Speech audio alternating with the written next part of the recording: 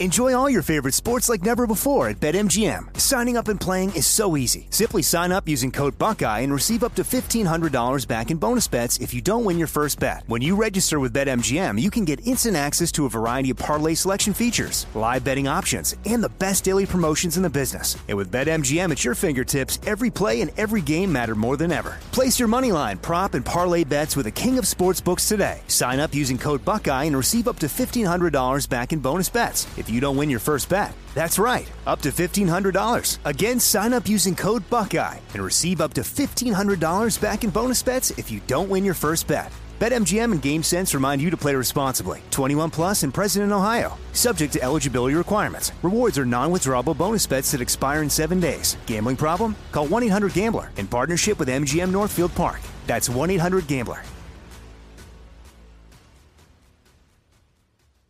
I am the ferryman. In the shadows of the afterlife, the ferryman of souls guides America's most influential spirits to their eternal rest. Where are you taking me? Are you death? This road is not on any map. How much for a ticket? All I ask for in payment is a tale. I don't know who got to Kennedy first. And the devastation those first bombs caused. I've never been to hell, but I know intimately the hymns of the damned. Binge this season of The Passage now. Listen on the iHeartRadio app, Apple Podcasts, or wherever you listen to podcasts.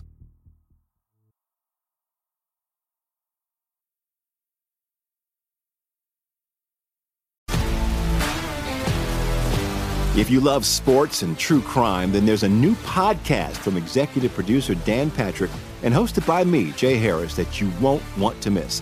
Playing Dirty: Sports Scandals. Each week, I'm squeezing the juiciest details from some of the biggest sports scandals ever.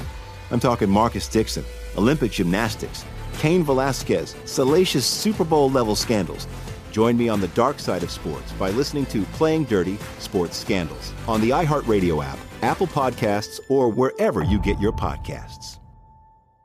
At Bet365, we don't do ordinary. We believe that every sport should be epic. Every home run, every hit, every inning, every play. From the moments that are legendary to the ones that fly under the radar. See for yourself when you sign up today and get $150 in bonus bets when you bet just $5. Whatever the sport, whatever the moment, it's never ordinary at Bet365. 21 plus only. Must be present in Ohio. If you or someone you know has a gambling problem and wants help, call 1-800-GAMBLER. Terms and conditions apply. Countdown with Keith Olbermann is a production of iHeartRadio.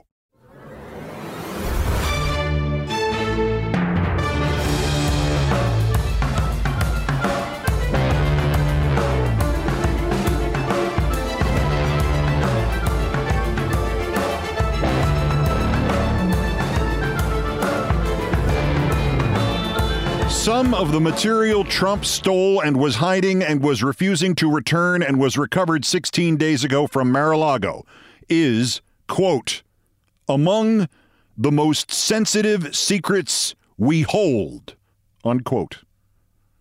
That quote is from one of two Washington Post sources, both, the paper says, familiar with the search. What the FBI removed on the 8th of this month, what Trump held illegally, immorally, anti-constitutionally is, as the Post writers phrased it, quote, considered extraordinarily sensitive because it could reveal carefully guarded secrets about U.S. intelligence gathering methods. We must now view Donald Trump for what he is, at least in effect, possibly in literal reality, a spy. In 1951, Julius and Ethel Rosenberg were convicted of helping to pass stolen nuclear documents and information to the Soviet Union. 2 years later, they were executed. In 2004, Sandy Berger, a national security advisor under President Clinton, stole 5 copies of one report on the so-called Millennium Bomber from a National Archives reading room. He destroyed those reports. He pleaded guilty to doing so. He was fined $50,000, sentenced to 2 years probation, 100 hours of community service, had his security clearance suspended, and he gave up his license to practice law, 5 copies of one document. In 2018, Reality Lee Winner accessed and leaked one classified document about Russian operatives accessing American voting registration records before the 2016 elections. She believed she was trying to warn this country about a cyber attack from an enemy nation. She was sentenced to 5 years in prison. She was only released to a halfway house this June. Upon her conviction in 2018, an American politician tweeted, quote, ex-NSA contractor to spend 63 months in jail over classified information. Gee, this is small potatoes compared to what Hillary Clinton did. Addressing then Attorney General Jeff Sessions, the tweeter added, so unfair, Jeff, double standard. You already know who tweeted that. It was Trump. And as outlined yesterday here, as detailed in the letter to his lawyers from the National Archives, which was inexplicably published by one of Trump's lackeys, Trump took more than 700 pages of classified documents out of the White House. Trump stole more than 300 separate classified documents. If one classified document in the hands of Reality Winner merited a 63-month prison term, Trump is facing a sentence of 1,575 years. Or perhaps it should be harsher. Listen to that phrase again from the source quoted by the Washington Post. On August 8th, FBI agents recovered documents containing, quote, among the most sensitive secrets we hold, unquote. Material considered extraordinarily sensitive because it could reveal carefully guarded secrets about U.S. intelligence gathering methods. Is 1,575 years in prison for such mass perfidy, such brazen deceit, such cold disloyalty, such arrogant treachery, is that sufficient? Tuesday brought more and more details of the government's almost inexplicable patience with this cheap thieving bastard Donald Trump. Those shattering quotes from the Washington Post were part of a report revealing that Trump lawyers were warned not in June nor in May, but on April 12th via email that the FBI would soon be examining all the stolen documents Trump had returned in January. It is possible that when that email was sent by the National Archives, there might still have been a belief, a hope perhaps, that Trump acted mistakenly and slovenly, but not criminally nor intentionally. But one sentence from Monday's New York Times report keeps turning over and over in my mind. Quoting that, Mr. Trump went through the boxes himself in late 2021, according to multiple people briefed on his efforts before turning them over.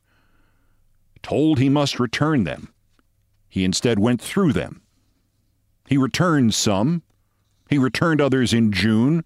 The FBI recovered others on August 8th. There may yet be more to get back from this thief.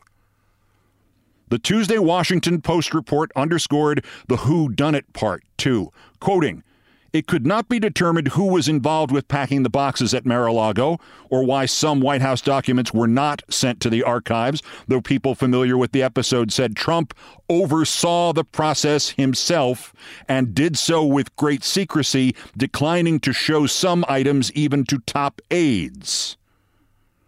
As the issue of the missing documents moved from possible clerical mistakes to grave matters of national security, quote, FBI agents were told that Trump was a pack rat who had been personally overseeing his collection of White House records since even before leaving Washington and had been reluctant to return anything. None of this was mistaken or slovenly conduct. All of this was crime.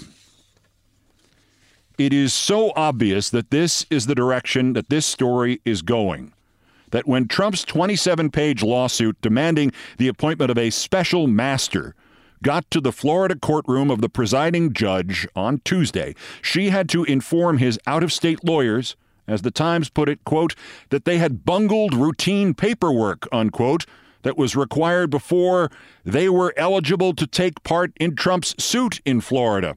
A sample motion can be found on the court's website, the judge added helpfully.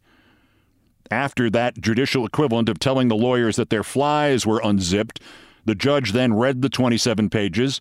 Formally, politely, dispassionately, she then asked what made them think that she even had the jurisdiction to hear the case. And she asked them why they thought the judge who had already handled the affidavit and the search warrant and the affidavit unsealing moment, why that judge should not hear their new case. And she asked them finally as embarrassing a question as a lawyer could ever hear.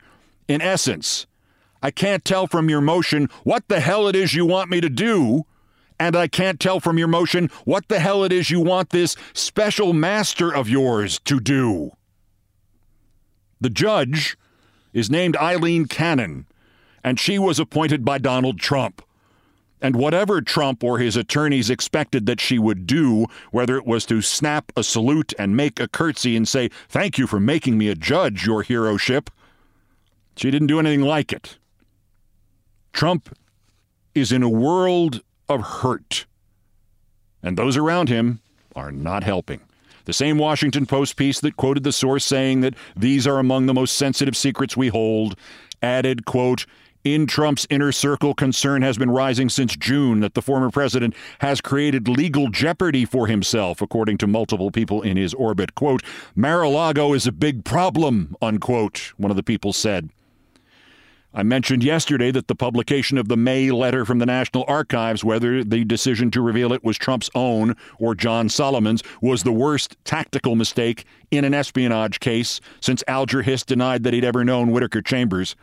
Well, now Trump's son-in-law, Jared Kushner, was on Fox at least twice yesterday. He was actually asked a serious question by Steve Doocy, quoting, "Apparently there were 300 classified documents at Mar-a-Lago. Why would the former president have that many classified things at Mar-a-Lago?" Kushner could have pushed the "he declassified them" lie.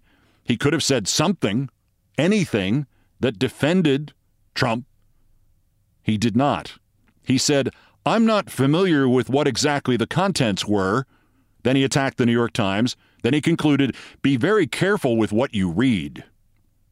You should have told your father-in-law that. Later in the day, Kushner was asked about his reaction to all of this and said simply, quote, to the Fox host, "Hopefully it's something that has aroused a lot of people." Despite Kushner's creepy help, as always, Trump's biggest enemy remains Trump. His claim that he did declassify everything or had a standing order to declassify everything or could retroactively declassify everything just by looking at it has led to the inevitable. FBI agents are now interviewing people from his administration looking for somebody to back up any part of those claims.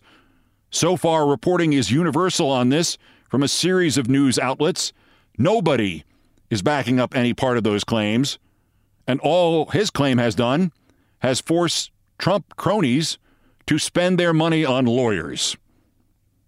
And lastly, there was late reporting Tuesday night by Rolling Stone magazine that Trump has told his latest set of lawyers, the ones who did not know they had to fill out Florida paperwork to appear before a court in Florida, that he has told them, quote, "Get my documents back from federal law enforcement." Trump wasn't merely referring to the alleged trove of attorney-client material that he insists was scooped up by the feds during the raid. Two people familiar with the patter tell Rolling Stone. The ex-president has been demanding that his team find a way to recover all of the official documents that Trump has long referred to as mine, including the highly sensitive and top-secret ones. End the quotation from the article. Trump wants what he believes he should get. These crimes, these traitorous treacheries against the safety and security of the United States of America could get him something very different indeed, like 1,575 years in prison or worse. Because, as the lyrics to the Rolling Stones song he has for so long and so incongruously played at his rallies goes, you can't always get what you want.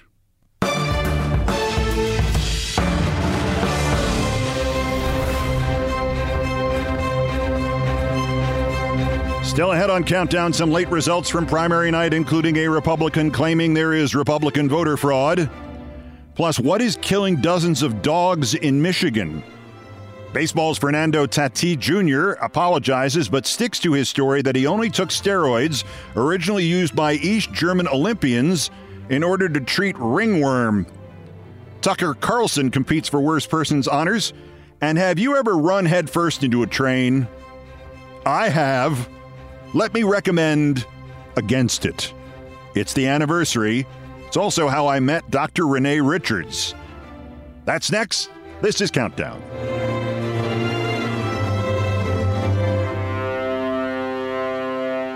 Enjoy all your favorite sports like never before at BetMGM. Signing up and playing is so easy. Simply sign up using code Buckeye and receive up to $1,500 back in bonus bets if you don't win your first bet. When you register with BetMGM, you can get instant access to a variety of parlay selection features, live betting options, and the best daily promotions in the business. And with BetMGM at your fingertips, every play and every game matter more than ever. Place your moneyline, prop, and parlay bets with the king of sportsbooks today. Sign up using code Buckeye and receive up to $1,500 back in bonus bets if you don't win your first bet. That's right, up to $1,500. Again, sign up using code Buckeye and receive up to $1,500 back in bonus bets if you don't win your first bet. BetMGM and GameSense remind you to play responsibly. 21 plus and present in Ohio. Subject to eligibility requirements. Rewards are non-withdrawable bonus bets that expire in 7 days. Gambling problem? Call 1-800-GAMBLER in partnership with MGM Northfield Park. That's 1-800-GAMBLER.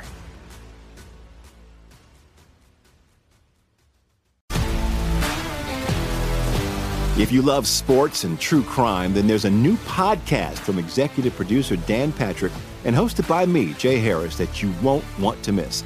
Playing Dirty: Sports Scandals. Each week, I'm squeezing the juiciest details from some of the biggest sports scandals ever. I'm talking Marcus Dixon, Olympic gymnastics, Cain Velasquez, salacious Super Bowl-level scandals. Join me on the dark side of sports by listening to Playing Dirty: Sports Scandals on the iHeartRadio app, Apple Podcasts, or wherever you get your podcasts. What's up, everybody? This is Stephen A. Smith. When I'm not at my day job, First Take, you can find me in my studio hosting the Stephen A. Smith Show podcast. Tune in every Monday, Wednesday, and Friday, at the very least, as I bring you all new episodes that feature the biggest headlines in the world of sports, pop culture, business, and politics. You'll hear my unfiltered opinions on those nauseating Cowboy fans, the chaos in Washington, D.C., and trending topics on social media, as well as my straight shooter interviews with top celebrities and game changers. And I occasionally give out love advice. Yes, it's true. If you want to know my true feelings about something, I'll give it to you straight. So, listen to the Stephen A. Smith Show podcast on the iHeartRadio app, Apple Podcasts, or wherever you get your podcast. At Bet365, we don't do ordinary. We believe that every sport should be epic. Every home run, every hit, every inning, every play. From the moments that are legendary to the ones that fly under the radar. See for yourself when you sign up today and get $150 in bonus bets when you bet just $5. Whatever the sport, whatever the moment, it's never ordinary at Bet365. 21 plus only. Must be present in Ohio. If you or someone you know has a gambling problem and wants help, call 1-800-GAMBLER. Terms and conditions apply. This is Countdown with Keith Olbermann. Coming up, you are on Mehmet Oz's campaign. What is the last thing you want to rekindle? How about the laughter after your candidate made that video and called a veggie tray a crudité? Well, they did it. First, in each edition of Countdown, we feature a dog in need whom you can help. Every dog has its day. Sonny Boy could use your help. 13 years old, left to wander the streets of Thousand Palms in California. Just a gorgeous 73-pound lab retriever mix. Looks very sad, very lost, very confused. As of today, he is no longer considered a lost dog. He'll be available for adoption. It also means he could be euthanized. I just brought a 15-year-old dog who outlived his entire family into my home. My experience with him is rewarding beyond words, and he seems to like it too. I expect Sonny Boy would feel that way about you. To find out about him, go to my Twitter feed for dogs in need, Tom Jumbo Grumbo. I'll have photos, email addresses, links, all you need. Look for Sonny Boy at Tom Jumbo Grumbo on Twitter, and you can also really help just by retweeting him. Thank you very much.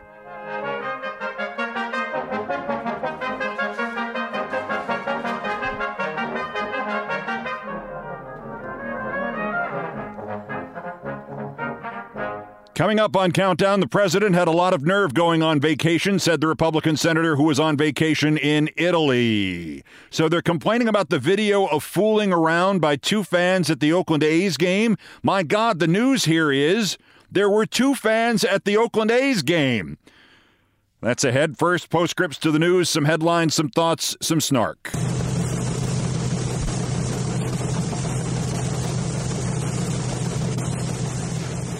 This just in. Dateline, the voting booth. Some results from Tuesday's primaries. In the Florida House primaries, Matt Gaetz was renominated. That 18-year-old vote coming into play. Looney Tunes' Laura Loomer was poised to fall to Daniel Webster, making a comeback after 150 years out of the campaign trail. That's in the 11th. And Anthony Arrest the FBI Sabatini was falling in the Florida 7th to Corey Mills. Loomer says she won't concede. She's claiming voter fraud by Florida Republicans. And Charlie Crist defeated Nikki Fried for the Democratic berth to take on Ron DeSantis. DeSantis had led them both in the polls by about 7. In February, he had led them both by about 20. And in the Fakakta, New York primary, pitting two sitting Democratic House committee chairs, Jerry Nadler was cleaning Carolyn Maloney's clock. Dateline Hialeah, Florida. It's happened again, third time in the last month. Ron DeSantis completed a speech by telling his audience, "Put on the full armor of God." It is clear that the cynical, fascist Florida would-be dictator is fully invested in trying to exploit these powerfully deluded evangelicals. Dateline, New Jersey. Thank you, Draws, for reigniting the crudité veggie plate story. The aptly named spokesperson for Mehmet Oz, Pennsylvania's Senate campaign, Rachel Tripp, takes a shot at the Democrat. Quote, "If John Fetterman had ever eaten a vegetable in his life, then maybe he wouldn't have had a major stroke." Eaten a vegetable, did you say? Well, now you've combined them both. A crudité and crudity. Thought I'd do some grocery shopping. I'm at Wegner's, and my wife wants some vegetables for crudité, right? So here's a broccoli. That's $2. Also left out of that equation, a broccoli? And more Draws. Dateline Pittsburgh. Asked about extending health care for veterans, Oz said they deserve the best. Quote, "I actually think they should get the same insurance I get if I'm serving in the U.S. Senate." Oz clearly does not know that veterans get most health care for free from the Veterans Administration, but senators have to get private insurance purchased from the health exchanges. In other words, Oz wants veterans to have to pay. Dateline Montpelier, Vermont, amid a gathering storm in Brazil in which strongman Jair Bolsonaro has warned he may not step down even if he loses October's election. Vermont Senator Bernie Sanders has drafted a resolution that the U.S. will immediately recognize the election outcome, which international monitors deem to have been free and fair. This is a great idea, my friend. Now, Bernie, do the same resolution for this country's elections. Dateline Gaylord, Michigan. Humans are being warned not to even take their dogs for walks there because veterinarians still are not sure what has killed several dozen dogs in the Michigan Lower Peninsula. Same symptoms as parvo, canine parvovirus, vomiting, diarrhea, lethargy, and it can be fatal within days. Only some early postmortems have showed positive tests for parvo. Dr. Ann Hohenhaus of the Schwartzman Animal Medical Center in New York suspects, and sadly is hoping, this may be a new strain of parvo that just is not showing up on those initial tests.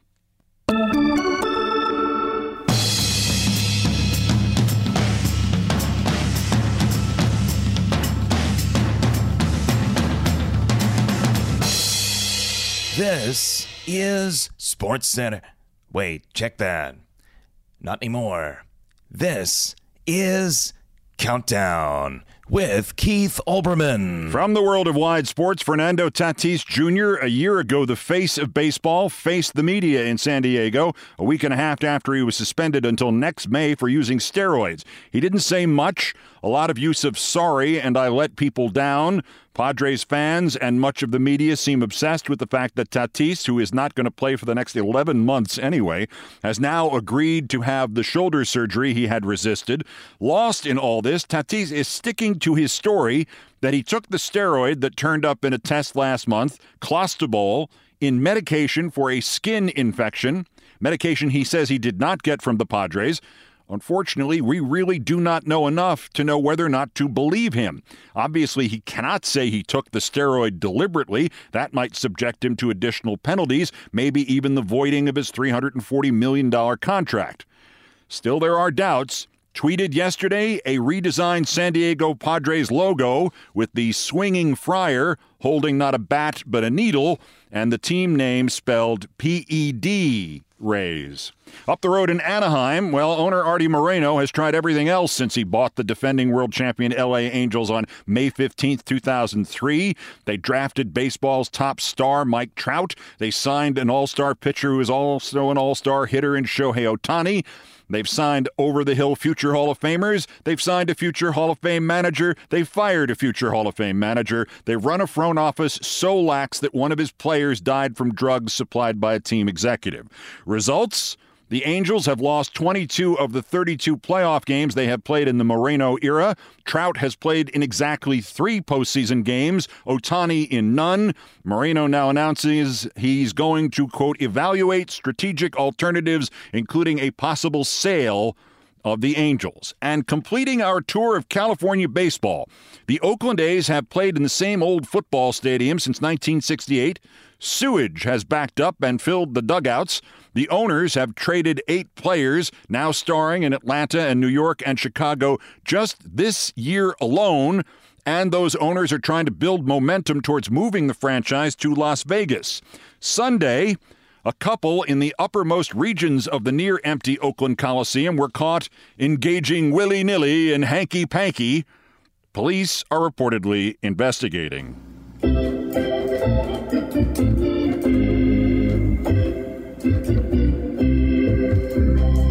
Thank you, Nancy Faust. Wait, are they investigating the hanky-panky, or are they investigating the fact that there are actually fans at an Oakland A's game? Well, it gets worse. Monday night, a group of A's fans who've named themselves after the team's all-time greatest player, the Ricky Henderson of blogs, went to the same seats and held up homemade signs commemorating Sunday's festivities. Among the signs, "Don't blow it," "Keep your head in the game," and "These seats suck." The fans say Coliseum security confiscated the signs and scolded the fans, saying, "You agreed to a code of conduct when you bought this ticket."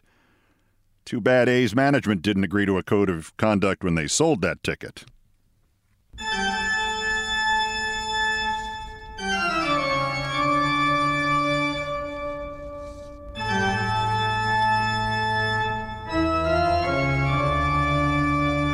Still ahead on Countdown, never run for a train. There will always be another one. 42 years ago today, I ran for a train. Run around and find out. First, the daily roundup of the miscreants, morons, and Dunning-Kruger effect specimens who constitute today's worst persons in the world. The bronze to moron DeSantis' Lieutenant Governor Jeanette Nunez, with Republican cosplaying politicians in a frenzy to ship immigrants to other states. Lieutenant Governor Nunez told a local radio station that she supports sending newly arrived Cuban migrants from Florida to Delaware. Then somebody reminded the lieutenant governor that she is the descendant of Cuban migrants who came to Florida. So she said no, she actually meant, quote, entering the country illegally and fleeing a dictatorship to seek asylum are 2 different things. She said her remarks were misrepresented. Since many non-Cuban migrants were fleeing dictatorship, maybe her remarks were misrepresented, and she meant to say, "I'm so full of Republican crap, I have turned against my own people." The silver to good old Tucker Carlson, or as the Russian state TV network that rebroadcasts his Fox show calls him, Tuxin Carlson. Last week, the Jiminy Glick sound-alike told his viewers that the attempt to kidnap the governor of Michigan, Gretchen Whitmer, in hopes of starting a second civil war was a setup by the government to make a group of ordinary people in Michigan look like terrifying right-wing extremists.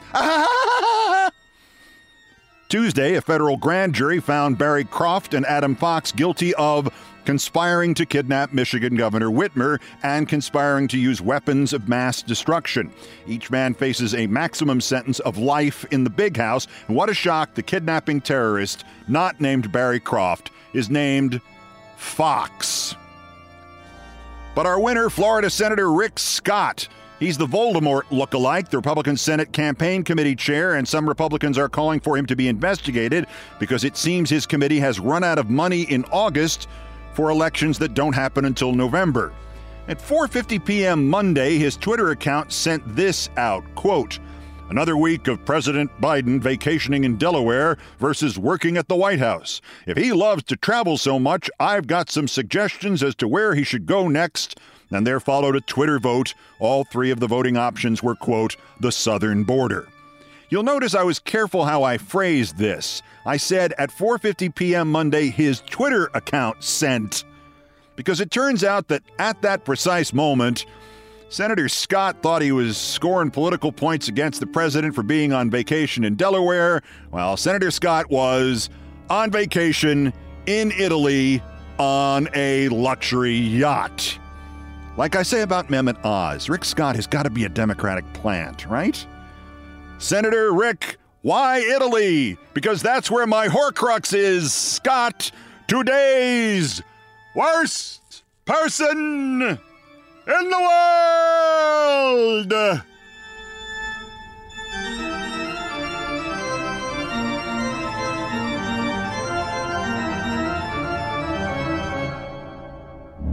Enjoy all your favorite sports like never before at BetMGM. Signing up and playing is so easy. Simply sign up using code Buckeye and receive up to $1,500 back in bonus bets if you don't win your first bet. When you register with BetMGM, you can get instant access to a variety of parlay selection features, live betting options, and the best daily promotions in the business. And with BetMGM at your fingertips, every play and every game matter more than ever. Place your moneyline, prop, and parlay bets with the king of sportsbooks today. Sign up using code Buckeye and receive up to $1,500 back in bonus bets if you don't win your first bet. That's right, up to $1,500. Again, sign up using code Buckeye and receive up to $1,500 back in bonus bets if you don't win your first bet. BetMGM and GameSense remind you to play responsibly. 21 plus and present in Ohio. Subject to eligibility requirements. Rewards are non-withdrawable bonus bets that expire in 7 days. Gambling problem? Call 1-800-GAMBLER in partnership with MGM Northfield Park. That's 1-800-GAMBLER.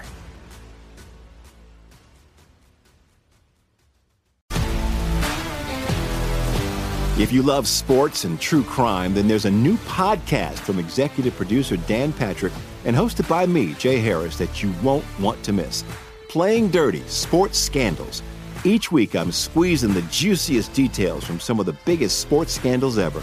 I'm talking Marcus Dixon, Olympic gymnastics, Cain Velasquez, salacious Super Bowl-level scandals. Join me on the dark side of sports by listening to Playing Dirty: Sports Scandals on the iHeartRadio app, Apple Podcasts, or wherever you get your podcasts. What's up, everybody? This is Stephen A. Smith. When I'm not at my day job, First Take, you can find me in my studio hosting the Stephen A. Smith Show podcast.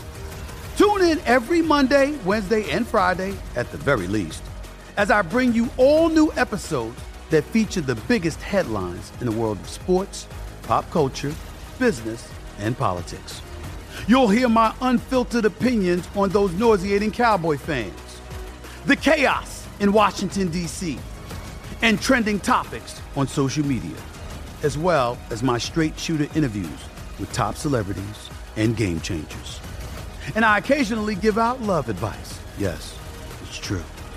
If you want to know my true feelings about something, I'll give it to you straight.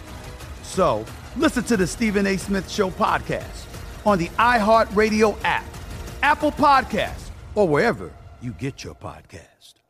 At Bet365, we don't do ordinary. We believe that every sport should be epic. Every home run, every hit, every inning, every play. From the moments that are legendary to the ones that fly under the radar. See for yourself when you sign up today and get $150 in bonus bets when you bet just $5. Whatever the sport, whatever the moment, it's never ordinary at Bet365. 21 plus only. Must be present in Ohio. If you or someone you know has a gambling problem and wants help, call 1-800-GAMBLER. Terms and conditions apply.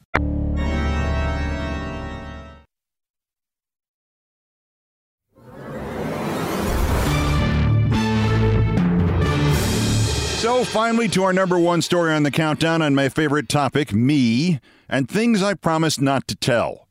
Although truth be told, I have been telling this story now for 42 years.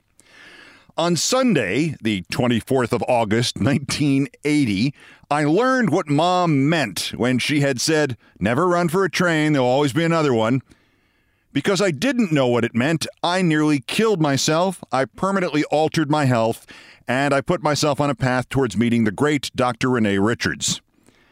I was sleeping late in my relatively new and tiny studio apartment on 55th Street in Manhattan, apartment 10F, when above me, 11F started making noise, like pounding on the floor. And now it's 8:30 Sunday morning, and I'm awake, and I'm not due at my job as a radio sportscaster until about 2, and I think, well, I'm up. Oh, the Dodgers are playing the Mets at Shea. I can go do my other job as a semi-professional photographer and go shoot the Dodgers and still make it to work on time. So I pack my semi-professional, emphasis on the semi-photographer's bag, and drag myself out on the subway and get to Shea Stadium around 11:30 a.m., and there's nobody there. No Dodgers players, no Mets players, nobody but the groundskeepers. And as the minutes pass, I'm beginning to calculate when I have to leave in order to not be late to my job back in Manhattan.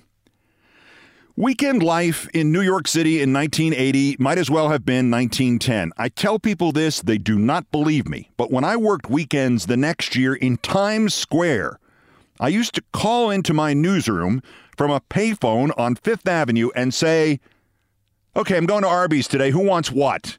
Or McDonald's or Burger King or wherever, because our office was in Times Square, and on weekends, there were no restaurants open in Times Square. You could not get food in Times Square on weekends.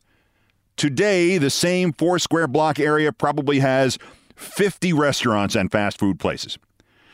So the train back to Manhattan from Shea Stadium in Queens ran once every half an hour on that Sunday in August of 1980, and as I looked at my watch, I realized I should have left the field 3 or 4 minutes ago. If you went out the press entrance and exit at Shea Stadium, you could see the train approaching the elevated station out behind right field, and if you had just seen it, if it had just become visible, and if you then ran your fastest, you could make it to the viaduct that crossed the parking lot and led you up towards the station platform. And if you could get your subway token out and into the turnstile slot with one fluid overhand motion, and if you kept running all the time, you could just make the train. If you didn't, you would be waiting half an hour, unless maybe the next train was late or on fire somewhere. Sure enough, as I got out of the ballpark, I could see the Manhattan-bound train just appearing at the horizon. I was 21, my knees still worked, and I ran. And I got into the viaduct, and I got the token out of my pocket, and I got it into the slot like Daryl Dawkins doing a tomahawk slam. And I not only made the train, but I made it by so much that I styled.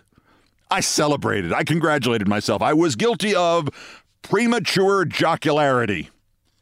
I could have just slowed to a triumphant jog and gotten a seat, huffing and sweaty, but eminently satisfied and on time for work. But no, I decided to make an exultant, joyful leap.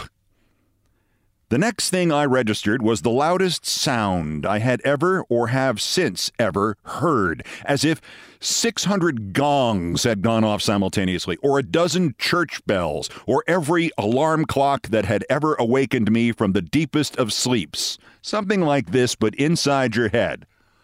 Bong! What had happened was, forgetting that I was no longer 6 feet tall, as I had been even 2 years before, but was now just under 6'4", my leap had ended with me slamming my forehead on the flat metal bar just above the train doorway. An inch higher, I might have blinded myself. The bar, an inch above the doorway, is in fact, as I found out later, the thickest piece of metal on a New York City subway train. As it was, my momentum carried me safely into the train. I hit the floor. I saw my sunglasses go flying off and rattling down towards the back of the train like a plastic rat. I heard the train doors close. I felt the blood on my head and in my hair, and I crawled up onto the plastic bench seating behind me. The mass gong sound continued in my head, and my first cogent thought was to see the blood on the train floor and think, "Oh, I have spilled blood all over their train, and I don't have anything to clean it up with." Similar nonsense continued to bounce around my concussed size 8 noggin for seconds, maybe minutes. It was beginning to really hurt, and of more practical import, the bleeding had not really stopped.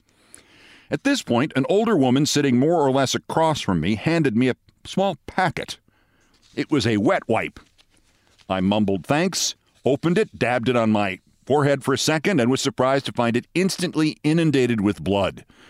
This was the first time it occurred to me that I might be in real trouble on the number 7 local train to Grand Central and Times Square. Apparently, this thought occurred simultaneously to the woman with the wet wipes and to her friend. "I think you're kind of hurt," one of them said to me. "Let's get you to the hospital. There's one a couple blocks from the next stop." Now, understand this situation. The New York of 1980, and particularly the subways of 1980, were not nice places. 2 years later, I took a rush hour train to my job at CNN at the World Trade Center and was annoyed to find one guy who had sprawled himself over 3 seats with a newspaper covering his face. 9 hours later, when I went home, I got onto a train and saw the same guy with the same newspaper on the same seats, because it was the same train, and more importantly, because he was dead. Anyway, it was now around 12:45 of a Sunday afternoon. If it had been night, or indeed certain other times of the day, or on other train lines, I would have simply been the easiest mugging victim in New York history. Somebody could have knocked me over and taken my wallet with next to no effort. Hell, they could have asked me for my wallet, and I was so dazed I probably would have said, "Sure, have a nice day. Got any wet wipes?" Instead, I met not one but 2 good Samaritans who knew where the hospitals were in a part of town I could barely find on a map. Sure enough, they helped me to my feet, walked me down the steps and to the 2 blocks or so that separated us from Elmhurst Hospital. And when I reassured them I was clear-headed enough to get into the emergency room by myself, they wished me luck, and they would not even accept my offer of 2 tokens to get them back on the subway. There should be a monument to these 2 women somewhere. If the New York City subways of 1980 were scary, the emergency rooms of its hospitals were something out of a Brian De Palma film. I think there were a couple of dozen people in the ER. I remember one of them asking me how I got so bloody, and I explained, and he said, "You should go ahead of me." And he opened his windbreaker to show a blood-covered shirt, and he added, "The bullet only grazed me." I know I waited about 2 hours. During that time, I had a singular experience which has informed my understanding of concussions and traumatic brain injury ever since. The desk nurse asked me for the name of a contact, preferably a family member. I gave my father's name, Theodore. Then she asked me for my full name, and when I went to say it, I could not remember my middle name. Could not remember my middle name. Keith, I got. Olbermann, I got. That was it. My middle name is also Theodore. I could remember Theodore, my dad, but not Theodore, my middle name. That is how fragile your brain really is. Think of that the next time you see somebody get clocked in a sporting event. There was some comic relief. I called into my office at United Press International's audio network and explained to the news editor, a veteran named Ed Cairns, the most dapper man in radio history who looked like the actor Ray Collins from Citizen Kane. I told Ed I had just sort of almost, killed myself on the subway coming in from Queens, and I really didn't know when or if I would be at work. About 45 minutes after that conversation, the desk nurse started shouting my name, and I thought, okay, I'm finally going to be brought in to see a doctor. No, it was Ed Cairns calling from UPI. My bosses were all very sorry that I was wounded, he said, but there was nobody available to fill in for me, so when could they expect me to be in the office? I explained I did not know that since I was technically still bleeding to death. 45 minutes more passed, and again the nurse summoned me and said there was a phone call, and this time I was sure it was my dad. "Keith, Ed Cairns again at UPI." He explained that my boss now said that they would bring in the guy who was supposed to do the next morning sportscast, my college friend Peter Shacknow, but they expected me to do his shift starting at 4:30 in the morning. I explained to Ed that I would try, but that honestly, I didn't know where I was or what time it was now. 2 nice ladies had mentioned the name of the hospital, but I really wasn't remembering too well. Plus, I was still bleeding to death. Needless to say, I did not bleed to death. I survived. It was a severe concussion, but it only took a stitch and a half to actually close that wound, and the ER doctor and the nurses were outstanding, and they gave me easy-to-remember instructions plus a note indicating that I should rest for at least 48 hours just in case Ed Cairns showed up at my apartment. No offense to Ed. They told me what symptoms to expect, how to prepare for them, and when they would stop. And they stopped like one day earlier. It was a potential disaster that turned into a nothing burger. Or so I thought. 2 years later, I was at the original Louis Armstrong Stadium covering the 1982 U.S. Tennis Open. On the other side of the same elevated subway station where I had run into the train. Going there always actually made me laugh.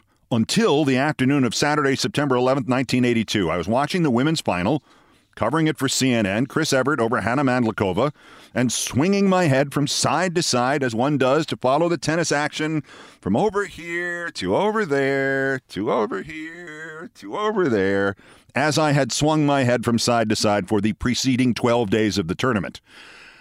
Then I swung to the right, but my left eye kept looking to the left. The old Marty Feldman thing, reversed, crossed eyes. That hurt worse than hitting the train had. I could barely stand any light. I often had to keep my hand in front of my eyes. I rushed to my optometrist Monday morning, and he started to laugh. This happened to you during the U.S. Open? I said, yes. Why are you laughing at me? He said, I'm going to send you to the best muscle ophthalmologist I've ever met. I said, so why are you laughing at me? He said, you don't know who that is? I said, no, I let my knowledge of the muscle ophthalmology rankings slip. Why are you laughing at me? He said, the best muscle ophthalmologist I've ever met is Dr. Renee Richards, the transsexual tennis player. I said, I don't care who you're sending me to. I'm in trouble here. If they can fix this, I don't care who you're sending me to. My train accident was so far in my past that when I got in to see Dr. Richards the next morning, I didn't even think to mention it in my patient history. It didn't matter. 30 seconds of staring into my eyes through a wall-sized phoropter, and Renee Richards said, when exactly did you hit your head, August or September of 1980? I was stunned. I did hit my head in 1980. August 24th. She made a clicking noise of satisfaction. I've heard of this before, but I've never seen it. You couldn't do this again in a million years. The good news is that muscle problem with the eyes, that's just muscle exhaustion. We can fix that with a thing that costs $1.98. The bad news is when you hit your head, most of the damage must have been absorbed by your inner ear. If you want to fix that, you'll need brain surgery. I don't recommend brain surgery. Dr. Renee Richards showed me the muscle exercises that cost $1.98 that fixed my reverse crossed eyes. They felt better immediately. I still do the exercises. I did them earlier today. Then Renee Richards said, so you're a sports reporter, it says here? Listen, my next patient isn't due for half an hour. You should rest anyway after my exam. Let's talk about sports reporting. Renee Richards was an expert. Her transition had been outed by a sportscaster. Tucker Carlson's father, if you can believe that. I can believe it. Because she had been a man, when she played in the U.S. Open as a woman, she had become almost instantaneously the most famous tennis player in the world. Then she became Martina Navratilova's coach.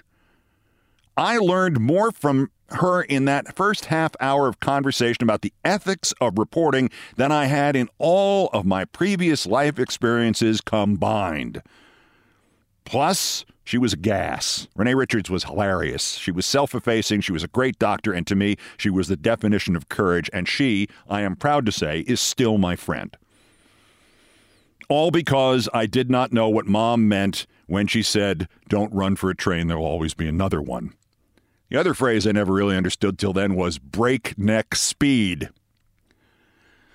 Oh, and there is one more punchline here. If the name of that hospital that the two Good Samaritans took me to, Elmhurst Hospital, sounds vaguely familiar, it should. It was ground zero when COVID-19 hit, when the pandemic had its hand around New York City's throat. The worst hit community was Elmhurst in Queens, and the worst hit hospital was Elmhurst Hospital. They were in desperate need at that point of ventilators, so I knew what I had to do. You could buy them for cash, legally, so I got 2 ventilators. I had them delivered.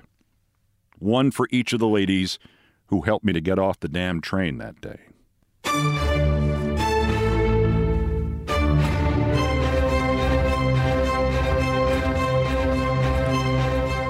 I've done all the damage I can do here. And in this story, that was meant literally. This is where I ask you to please rate and review this podcast. Tell them it's outstanding. You listened to it several times. Felt like a smack in the head. No, don't tell them that. The Countdown theme from Beethoven's Ninth, arranged, produced, and performed by Countdown musical directors Brian Ray and John Philip Chanel.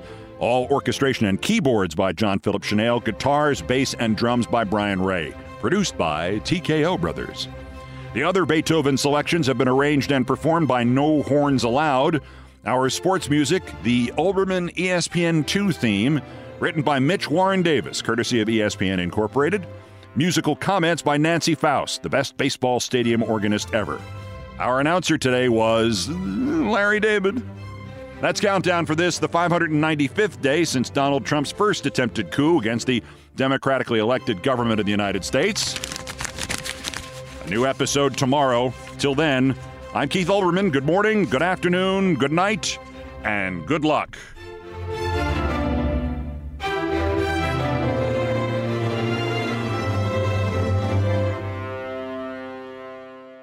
Countdown with Keith Olbermann is a production of iHeartRadio. For more podcasts from iHeartRadio, visit the iHeartRadio app, Apple Podcasts, or wherever you get your podcasts. At Bet365, we don't do ordinary. We believe that every sport should be epic. Every home run, every hit, every inning, every play. From the moments that are legendary to the ones that fly under the radar. Whether it's a walk-off grand slam or a base hit to center field. Whatever the sport, whatever the moment, it's never ordinary at Bet365. 21 plus only. Must be present in Ohio. If you or someone you know has a gambling problem and wants help, call 1-800-GAMBLER. I am the ferryman. In the shadows of the afterlife, the ferryman of souls guides America's most influential spirits to their eternal rest. Where are you taking me? Are you death? This road is not on any map. How much for a ticket? All I ask for in payment is a tale. I don't know who got to Kennedy first. And the devastation those first bombs caused. I've never been to hell, but I know intimately the hymns of the damned. Binge this season of The Passage now. Listen on the iHeartRadio app, Apple Podcasts, or wherever you listen to podcasts.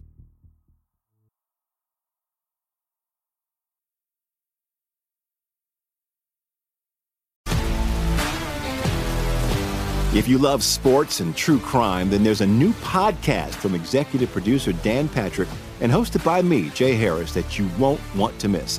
Playing Dirty: Sports Scandals. Each week, I'm squeezing the juiciest details from some of the biggest sports scandals ever.